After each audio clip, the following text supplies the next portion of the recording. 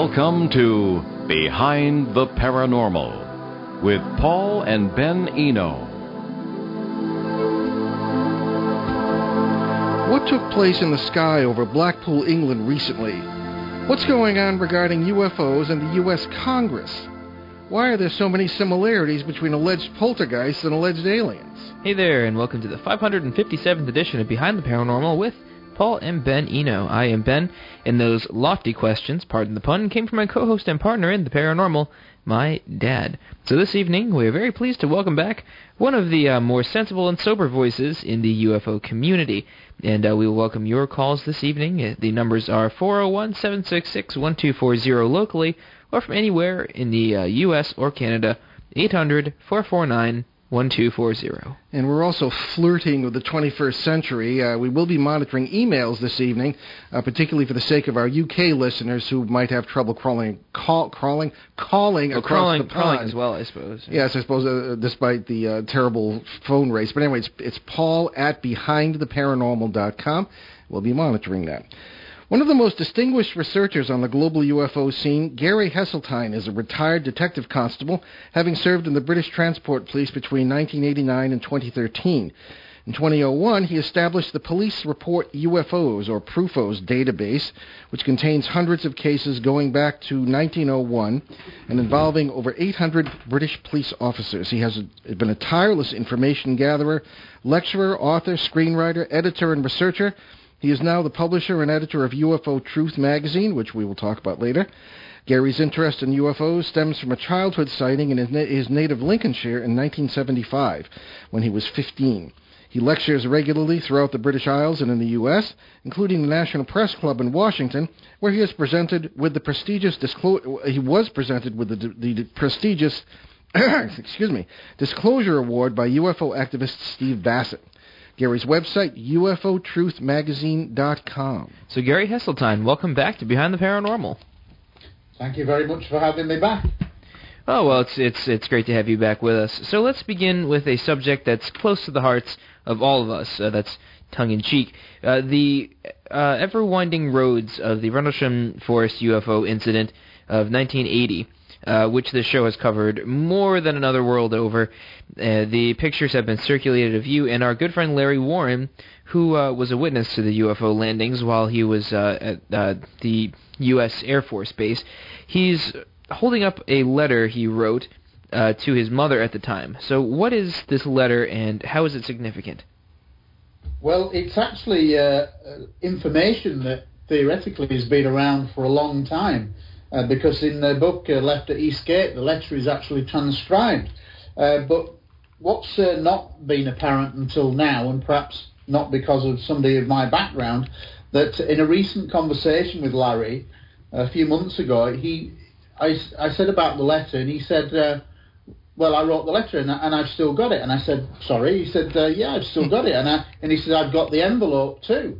And I said, what, the letter from 1981? And he said, yeah, my mother, I sent the letters like many servicemen do back to their parents, and his mother had kept them, and at some point later in time had given the letters back to him that she'd kept. And the most amazing thing was when he said, I've still got the original letter, and more importantly in some ways, the original envelope.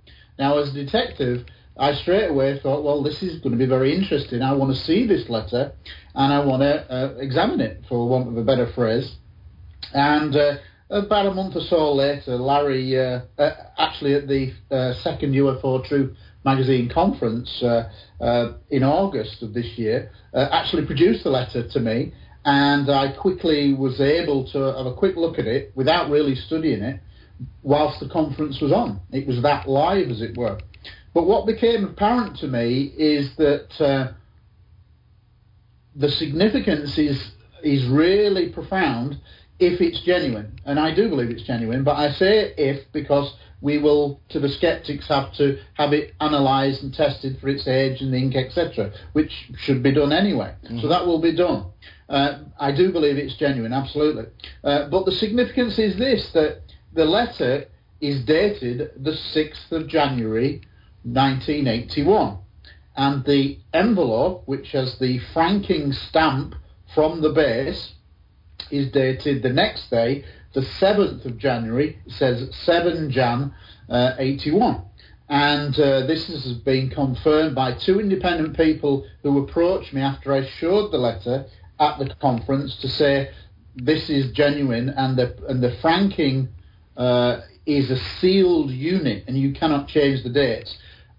More importantly, at the conference, one of the guest speakers was Captain Robert Salas, obviously very well known within the UFO field, and I showed this envelope to him during my lecture and said, would you examine that? Do you think that is a genuine military envelope of the time frame? And he said yes, and he looked at the date stamp and he said that appears genuine. So that's interesting, as we did it live, as it were. Now, after the conference, I was obviously able to examine it, and Larry's actually given it to me so that I can get it analysed at some point. And I made my own kind of police evidential analysis of the handwriting, etc.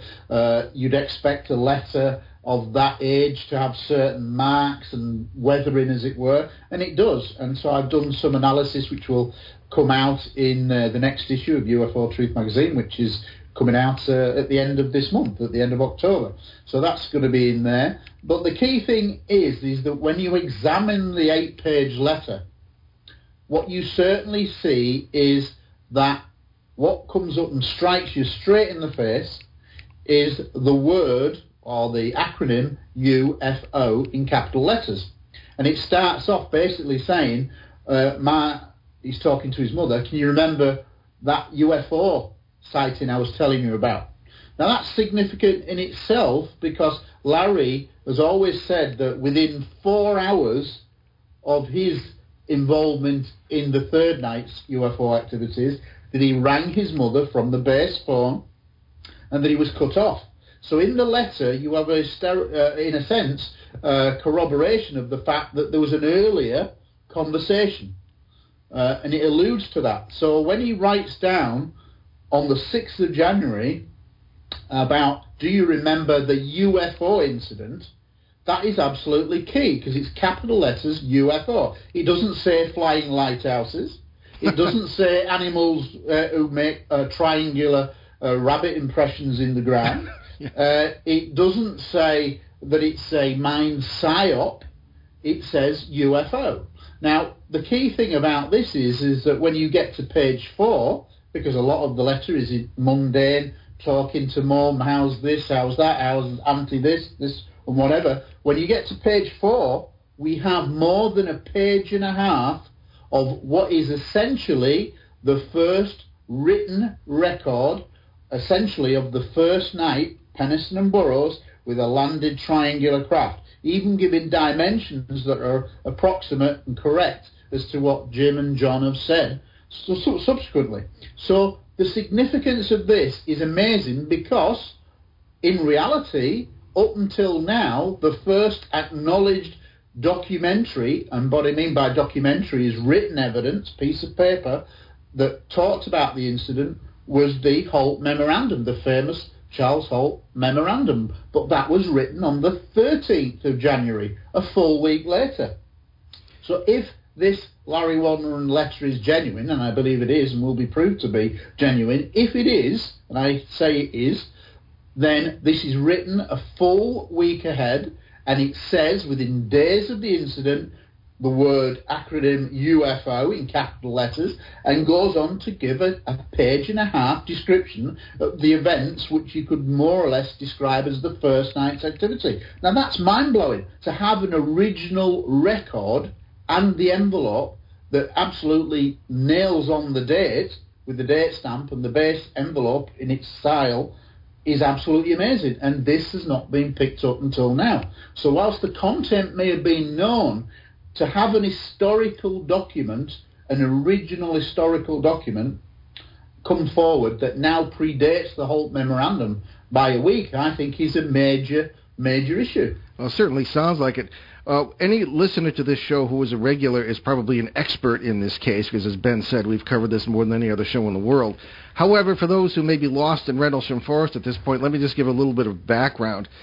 What we're talking about this evening is a case that occurred, we're sort of making a study of Rendlesham Forest. Ben and I, we have our own theories about how these things are the tip of the iceberg, and other things are behind that. However, in 1980, in December, Rendlesham Forest, which is what's known as an industrial forest, it was deliberately planted between two air bases that started about World War II, RAF Woodbridge and RAF Bentwaters.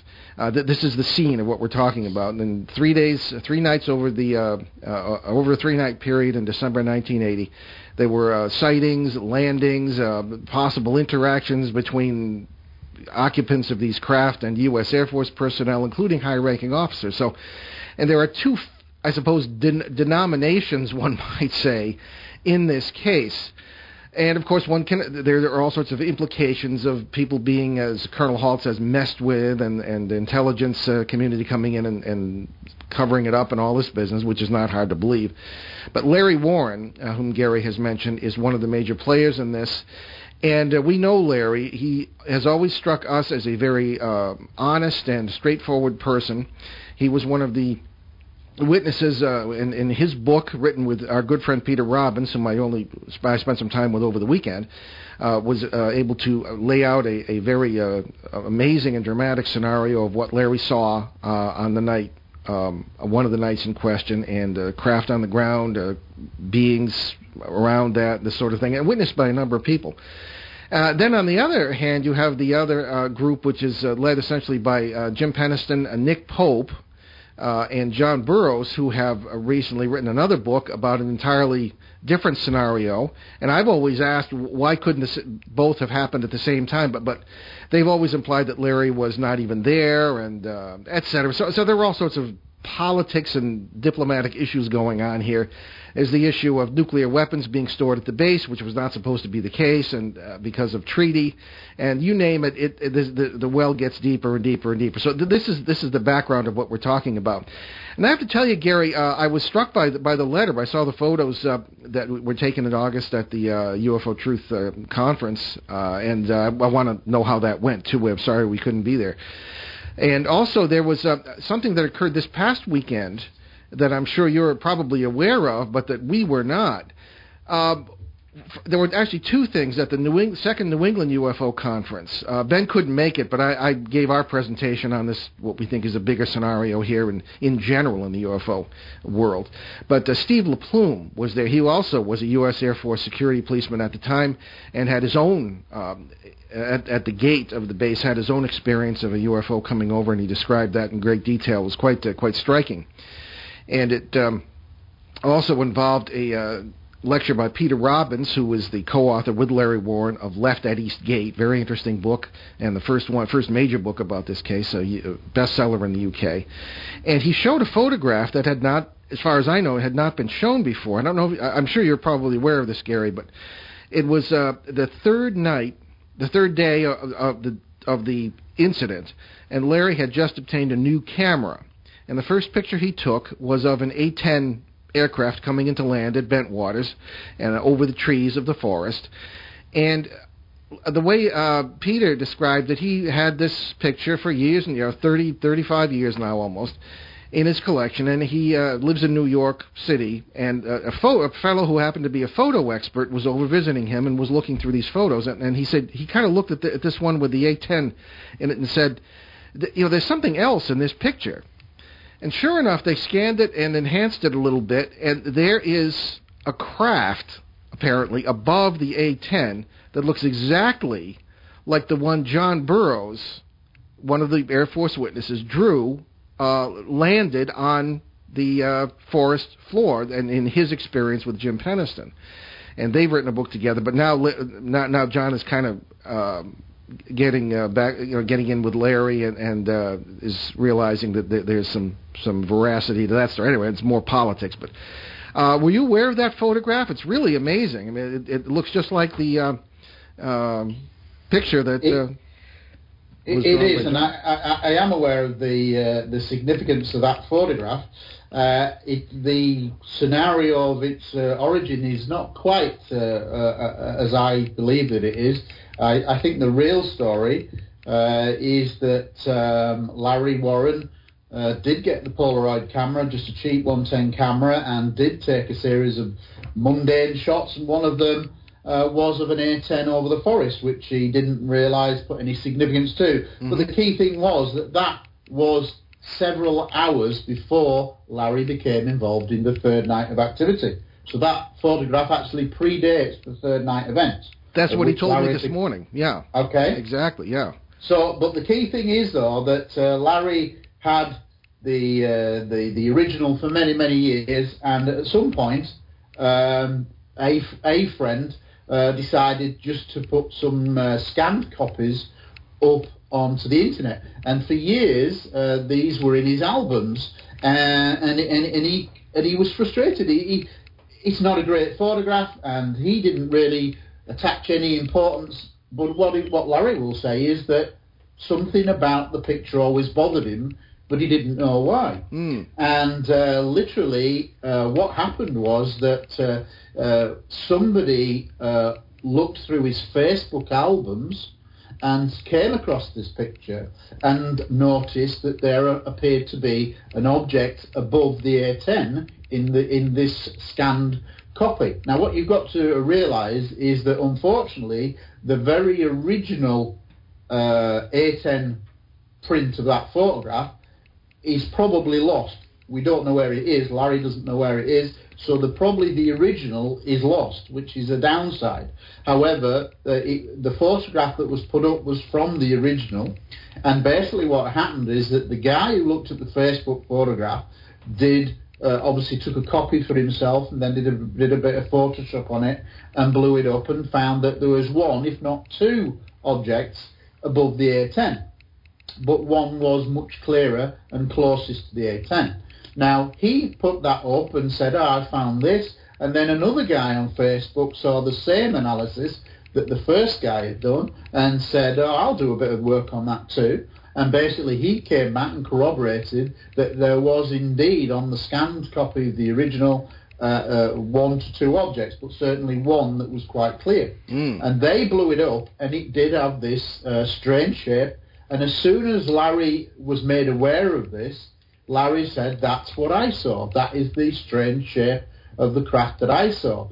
And I think if you go back to the original News of the World, the British newspaper that did the big expose in October 1983 to announce the case to the world, it contained an image very, very similar to what this photograph showed.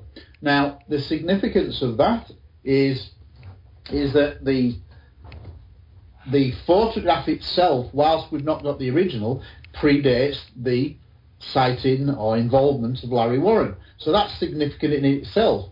And this is, to Larry, something that is like just another piece of the jigsaw that has fallen into place some 34 years later. He took the photograph, he didn't realise the significance. To him, it was just a mundane, boring photograph, for want of a better phrase. It was just a throwaway shot. But here, 34 years later, we now have that photograph coming back out of the woodwork. Now, the significant thing about that is not only did the two Facebook viewers do their analysis, but the eminent Bruce Maccabee, obviously naval physicist, etc., photographic expert, also examined, and he actually put onto Facebook, which is not something he usually does. He comes and says that this object is in there, it's definitely in the photograph and appears to be many feet in diameter. Now, when the likes of Bruce Maccabee actually annotates Facebook to this image and gives it that kind of credibility and respectability, then I think that we have to be taking that photograph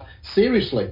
The downside is that, as in terms of what I would call police evidential material, it would appear that the original photograph, Polaroid print, is lost or whatever, and is not in existence, which is a shame. That's why, coming back to the significance of the Larry Warren letter, which makes it absolutely significant, because we have the original letter, which will be examined, and I'm sure will come back as genuine of the age period, ink period, etc.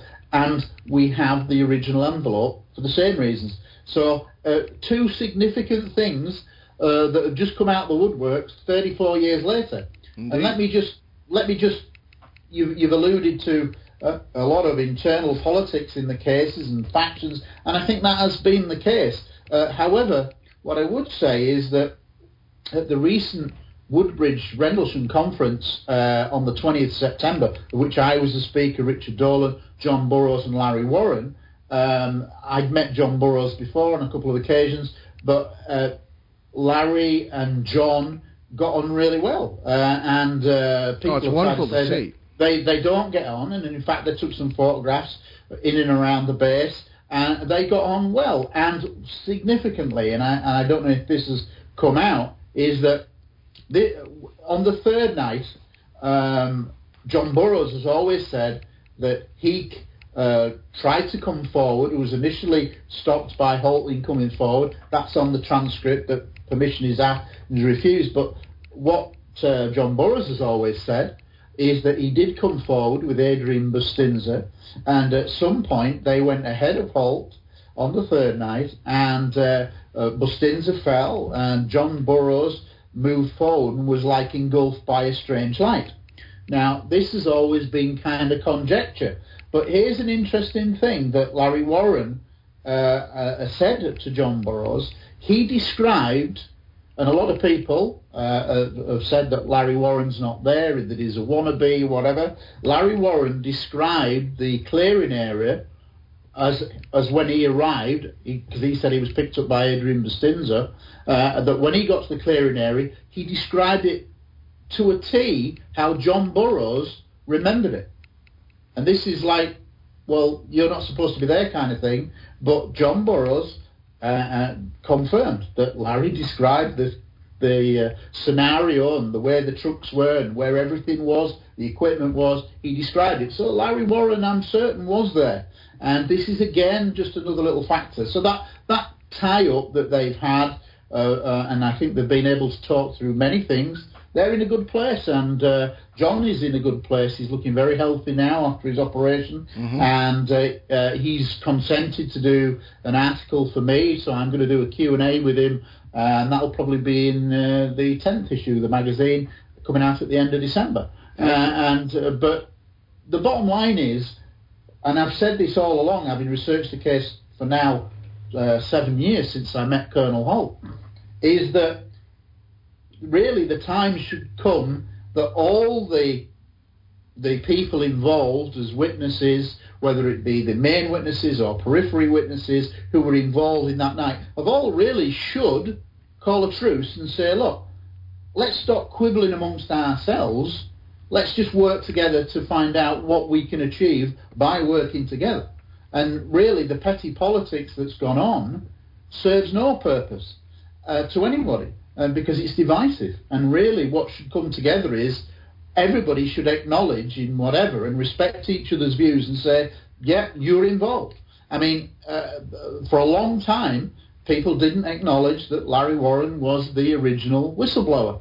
But I think everybody does accept that he is the original whistleblower, and history will say that he is. And so he plays a very prominent part. So whatever the part of Larry Warren is, he's the key player that got this story out in the first place. And there's lots of people involved. Dot Butler, Dot Street, Brenda Butler, the original UK local villagers who got involved, did a tremendous job in getting early feedback that something had occurred. You've got all these people that were involved. Jenny Randall's worked on the Sky Crash book with Dot Street and Brenda Butler. So they're all key players. But there's still a lot more information that could come out, certainly with more civilians. Personally, one of the things that I think should be done, and I did mention this to the organiser of the Woodbridge Conference, is we should look to have a civilian witness conference where we can try to garner the witnesses that have already gone on the record.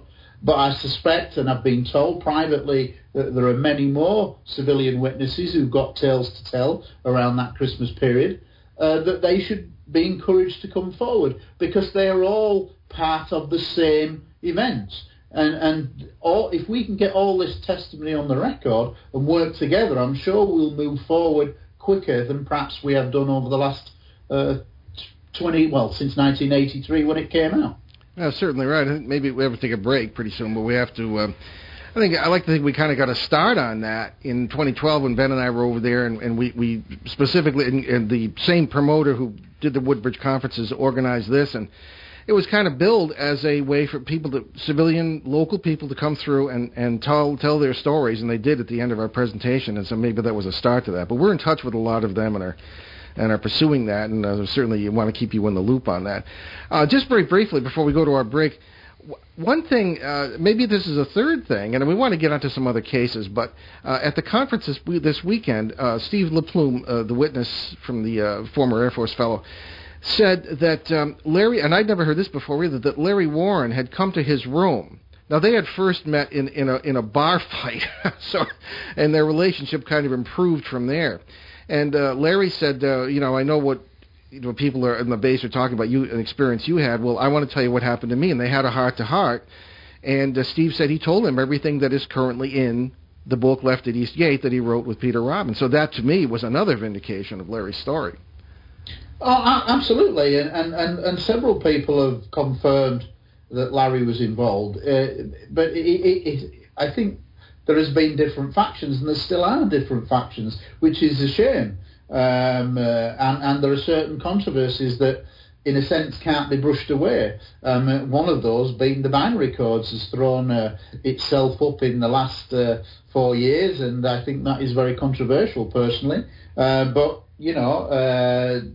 that needs to be discussed. So a lot of people will find it incredulous that Jim Penniston would keep that kind of information, and I personally, as an ex-detective, find it incredulous that he didn't tell John Burroughs until October 2010. So these are things that we can't brush aside. But that's not to say, actually, and I'll just throw this in there, that with regards to the binary codes, John Burroughs said at that recent conference to me privately, he said, because I expressed some concern over the binary codes, and he said that during the making of the program that first brought this out there, I think it was the Ancient Aliens program, that they were contracted to, that Jim Penniston had openly said, you can have the pages and do what you want with them to get them analysed, which is something he needs to do. He needs to let it go to independent people, not somebody who's got a bias making a TV program.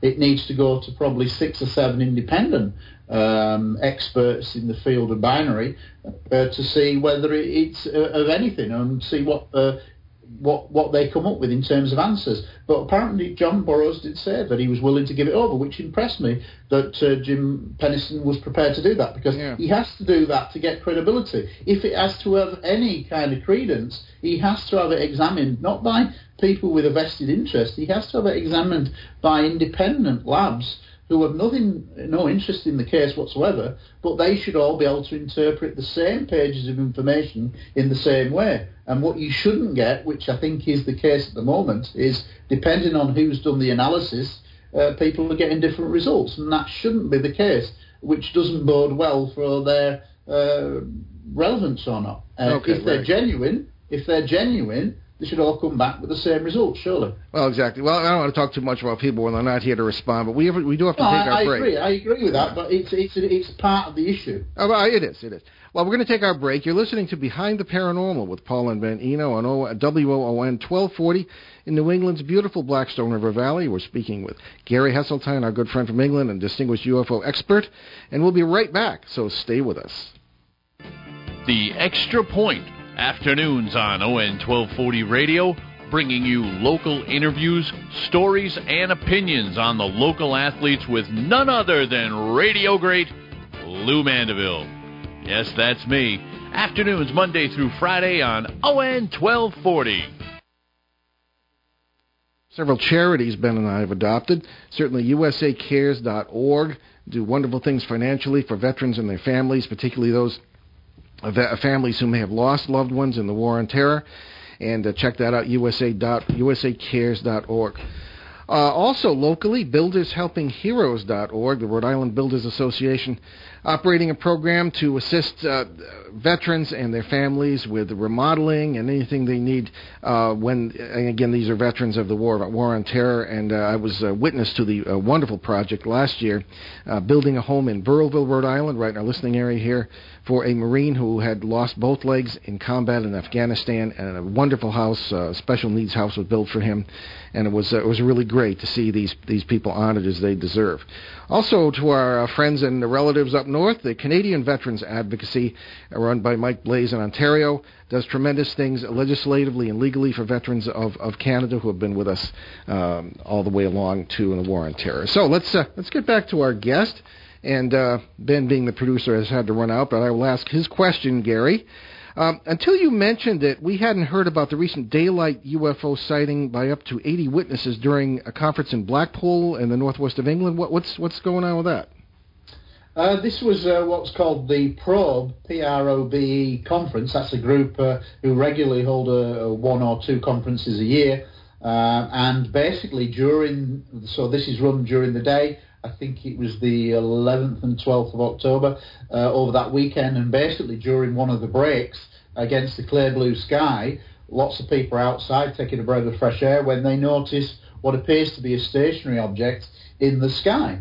And it's a clear blue sky, and people are thinking, well, it isn't moving, it doesn't appear to be a balloon, etc., etc., and they start taking photographs, and I do believe there's some little bits of video, and yet, although I've yet to see the video clips, but apparently up to about 80 people who were attending the conference all saw this. So once I became aware of this, because I wasn't at the conference, what I've done is I've gone onto Facebook, the magazine Facebook page, and put out a message to everyone that's on Facebook who attended to contact me, because I want to coordinate a response and get as much detail about the event so we can do some kind of investigation. Some of the photographs are extremely very good, and they clearly show an object which you could describe as being a dome-shaped, craft-looking object in the sky. There's a couple of photographs that I received today that show an aircraft passing through the same photographic frame, so that's a good reference point. That there's an object clearly there with an aircraft and its vapor trail behind it, so that's good. I've started sending out sighting report forms that I have devised many years ago for the police officers. These are civilian report forms. They've gone out, and a number of them have already come back. I've probably got 4 so far. And the inquiry is just launching. So I would make an appeal that if anybody in the UK who was present at that Probe conference, if they will email me at heseltinegary@hotmail.com, I will gladly send them a sighting report form, because if there are that many witnesses and the photographs are good, and I think I've seen at least now 20 or so photographs, some of them pretty good quality, that we should be investigating what is a mass sighting of an object that appears to have been stationary for about an hour against the clear blue sky above the skies of Blackpool. Now, that shouldn't be there by anybody's definition. If it's a balloon, it's governed by the wind, it should drift one way or another, it shouldn't stay there. But most of the witnesses are describing what appears to be a stationary object in the sky, and so it's a good case that's just suddenly arisen, and it's something that I'm going to report back on in the future and see what we get back. Well, pretty interesting. Tell us about your own experience at the age of 15, which, as you say, led you into this field, and how it affected your law enforcement career and led you to be editor of UFO magazine, UFO Truth magazine. Just tell us your own story, Gary. Well, how long have you got? Because realistically, this is quite a long story. But cutting the long story short, my original sighting was when I was walking my then girlfriend home. She was called Dawn. I won't mention her surname because that wouldn't be right.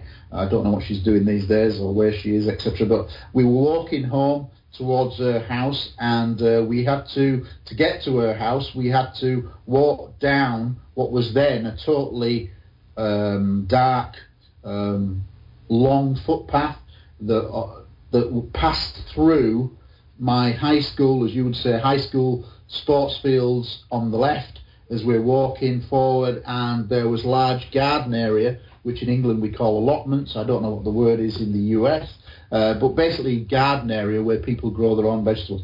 Big area. So basically, as we're walking down this pathway that dissected both the high school fields and this large gardening area, basically, probably at the darkest point of the pathway, against a backdrop of brilliant night stars, no clouds. It was one of those rare UK nights when there's not a cloud in the sky and it's warm and the stars are out and twinkling and looking great. Suddenly we see at about a 60-degree angle what appeared to be just a bright white light, no distinct shape. It certainly wasn't an aircraft. It certainly wasn't a meteor or anything like this, or a shooting star, of which I'd seen many times. This was a very slow-moving, indistinguishable, bright white light at a 60-degree angle, and I would estimate anywhere from 2,000 to 5,000 feet. Not that high, and it was moving totally silently. Now, in the distance, if you can imagine walking forward, and you've got this pathway to walk along, and in the distance you could see the housing estate, lots of buildings with the electricity lights on, windows lit up, etc. It's about 8-9 o'clock at night. Then suddenly, as the object passed by us, so therefore we were now behind its flight path, the whole area of housing in the distance, which was approximately 300 to 400 metres away, was plunged into a total power failure, like a grid failure, power cut we would say in England, and the area just went black. It's very reminiscent of the scene in Close Encounters of the Third Kind early on in the movie. Indeed. Where Richard Dreyfuss is looking down on the city as the power grid goes off bit by bit. It was a bit like that because we watched it, and as the object very slowly moved from our right to left, the housing behind the area of its flight path went off. So there were two power cuts, and the area of where my girlfriend lived was plunged into darkness. And literally, at the time, I had my bicycle with me, and I said, get on the bike, I'm going to drop you back, and I'm going to try to catch this thing up because it's moving in the direction of where I lived. It was moving very slowly in an arc, if you plot it on a map, in the general area of where I lived. Now, I basically did that. We got on the bike, two of us on the bike, and we rode to the end of the alleyway, turned right, and literally about 300 metres up from that was a house. I dropped her. The whole area is plunged into darkness. There is no street lamps, no electricity whatsoever.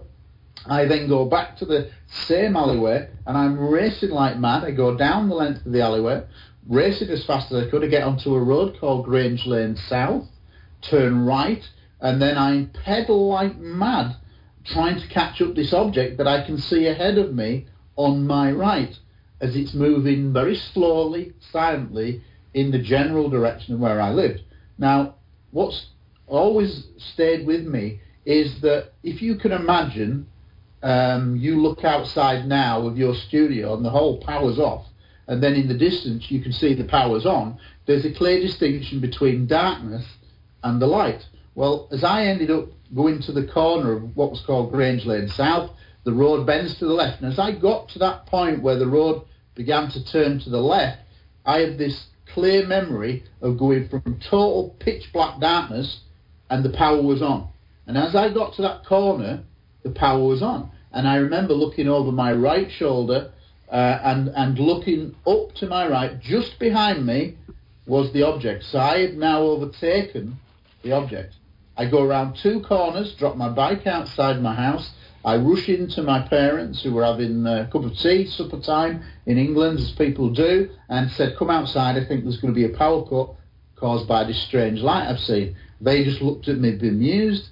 They didn't get up, so I ran through the hall, through the kitchen, through the back door, into the back garden, turned around to look back at my house from the garden, just in time to see the object coming over my rooftop, which is bizarre. Coming over my rooftop, I put my arm over my head, straight up, to make like a salute, kind of straight up, like you're in class and answering a question.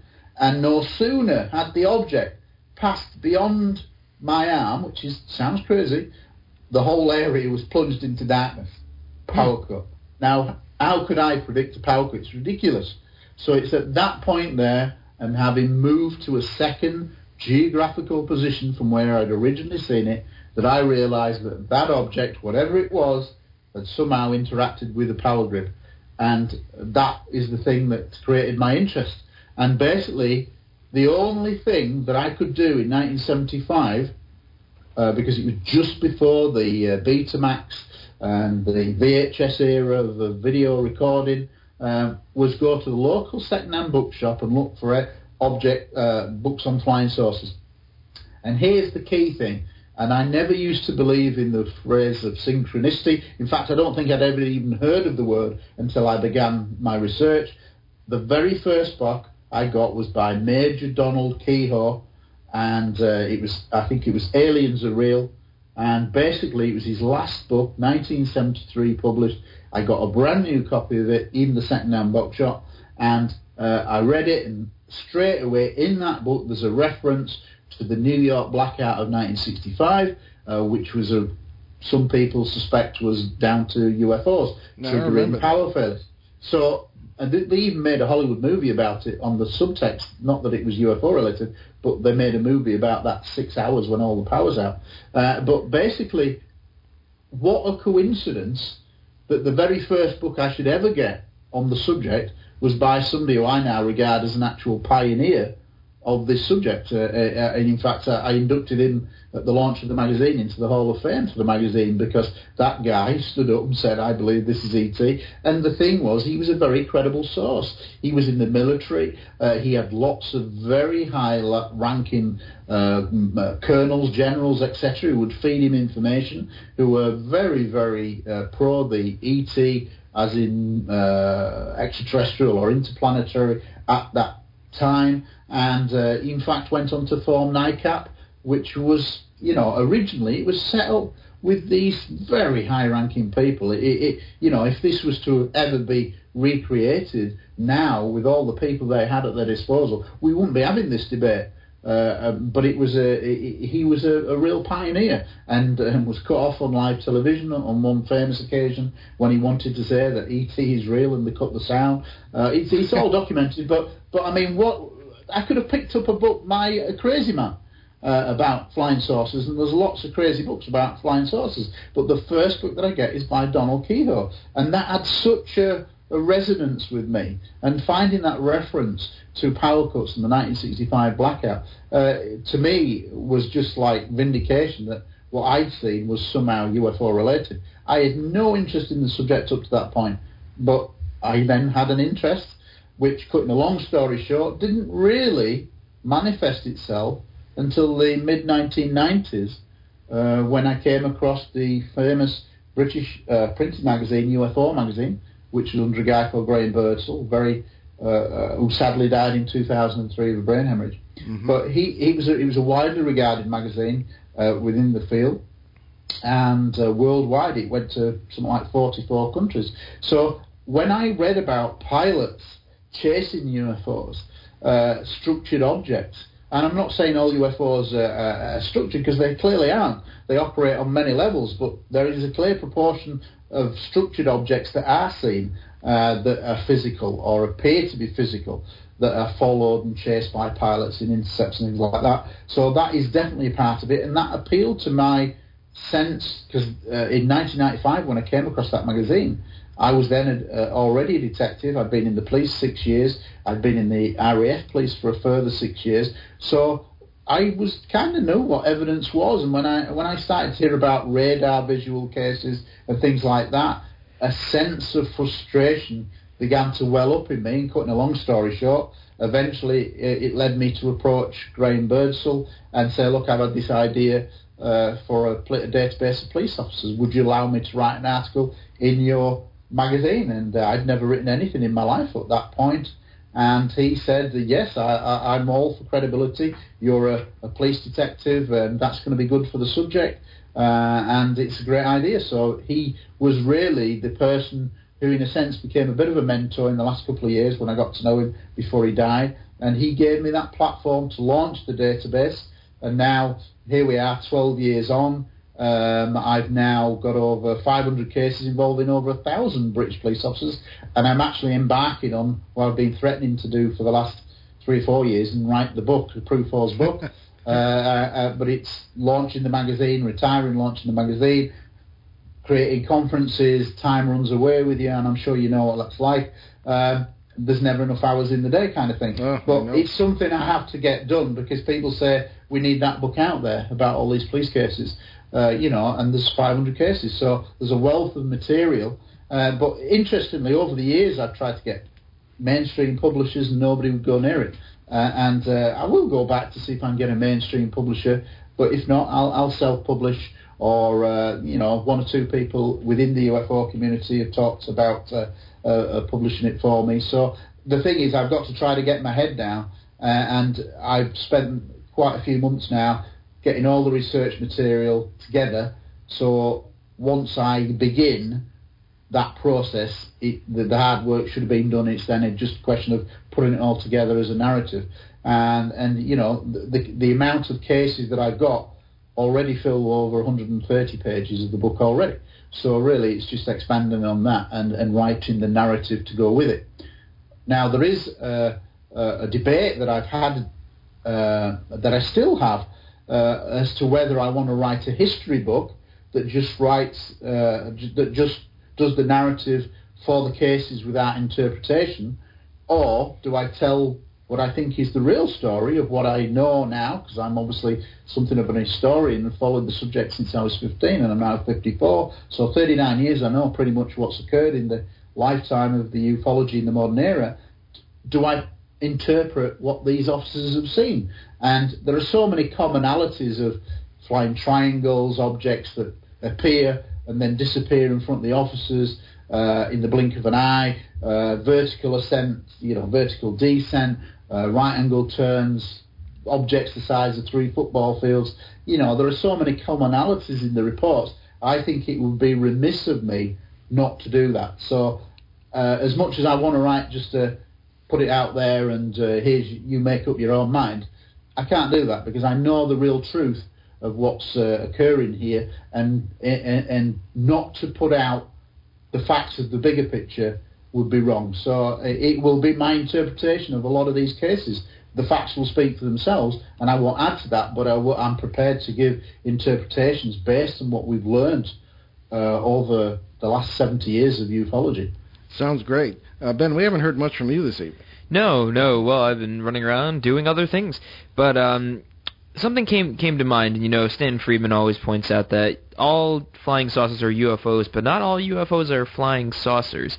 And, it doesn't seem like, well, to us at least, that the UFO research has come very far in the last century. So what do you feel is truly explainable for those UFOs that, or for what exactly UFOs could be? Well, realistically, I think, Stanton Friedman, who was just confirmed to be the headline speaker at the 2015 UFO Truth Conference, which is good because he's a legend. It's somebody I deeply respect. I've met him several times. He's a legend. And he's in his scientific background, a physicist working for Westinghouse, and a lot of top companies, working on the, for NASA at some point.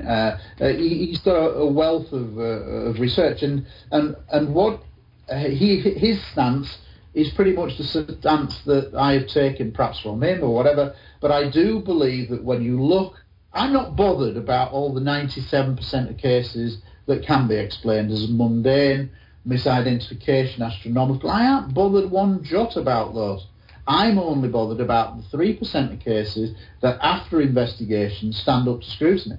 And in that 3% of cases, many of which are pilot cases, radar visuals, multiple radar, airborne, ground radar confirmations, those kind of cases, they stand up to scrutiny. And, for example, when you hear the testimony of Colonel Oscar Santamaria, when he gave it at the citizens' hearing, first-hand pilot being sent up in daylight to intercept a radar-confirmed UFO, and he's ordered to fire at it. He does fire at it, and the object absorbs the bullets with no effect, and then suddenly, as he's moving in, and originally he thought it was a balloon, it suddenly does a vertical ascent of maybe 10,000 feet in a matter of seconds, which I don't care what anybody says, our stealth still can't do that, so it isn't stealth. So I'm only bothered about the 3%, and I think if you look at the very best cases in that 3%, there is a clear, from a police detective of many years standing around, 18, 19 years as a detective working on all manner of inquiries, I should know what evidence is and what would stand up in a court of law. And if I look at it on the circumstantial evidence basis, the evidence points overwhelmingly that a small proportion of cases, this 3% that I talk about, are ET without a shadow of a doubt. Yes, that's not to say that it's a very complicated issue. Are there light beings? Are there alien abductions? All those kind of things. And there are certainly many commonalities between, as you hinted at, between poltergeist activity and abduction phenomena and things like that. So it's a very complicated subject. But is there ET? The circumstantial evidence to me, looking at it through many years as a detective, would seem to be overwhelming that it's yes. So I do think that's the answer. ET is here, has been surveilling us for over 70 years and probably a lot longer. They may live in our deepest oceans, because even mainstream science is going to say we only know 1% of the oceans now. Well, that leaves 99% that we don't know. And UFOs are commonly seen going in and out of large bodies of water. So that would mean to me that they could have been here for a long time. And a lot of people say that they appear to be benign. Well, some clearly are. Some species appear to be benign, have got our interests at heart, i.e. the nuclear issue. They've often turned up at all the nuclear sites, etc. Perhaps because they live here in the deepest oceans, they don't want to see their habitat destroyed by man's foolishness. It's a complicated issue, but is there evidence? I would say overwhelming yes. Well, Gary, with just about out of time here, and I want to give you a chance to talk about UFO Truth magazine, which I have to say, we subscribe to it. It's an online magazine, easy to subscribe to. It's full of great information. There isn't a wasted inch in that publication. My compliments on that. Well, let me tell you briefly, the key things from that is it's 96 pages, it's bi-monthly, and it features most of the top people in the world. People like A.J. Javard from Brazil, Steve Bassett's written, Colonel Holt's written, Robert Hastings, Captain Robert Salas, Peter Robbins, Susan Hansen from New Zealand. It's a worldwide. We've got Pia Knudsen from Denmark. We've got Francisco Correa, Portuguese top writer. So I'm trying to create a worldwide UFO magazine. The top researchers writing freely for the magazine. And the idea is, the key thing is, a third of all monies from subscriptions is ring-fenced for UFO causes. We have it within us that if we all pay just a few little cents, a few little pennies into this, and we all buy into the concept, and the armchair millions of internet followers actually put pen to paper and sign up to a subscription, that we will create a huge body of money that we can ring-fence to start attacking the media, in the sense that we could take full-page ads. We don't need the reporters then. If they turn us down, then we'd have to have an auditable trail that says, why are you turning my $5,000 down to have it in the Times in England? You want the money for advertising? Well, here's £5,000. Let me put what I want in this full-page ad. Oh, we're not going to do it because it's UFOs. Well, why aren't you doing it? It would all be auditable. So even if they say no, it would then provide us with documentary evidence that says the media suppression is real. We know it is, but this provides the actual evidence in documentary form. We're not doing we're not accepting your £5,000 or dollars or whatever because it's UFOs.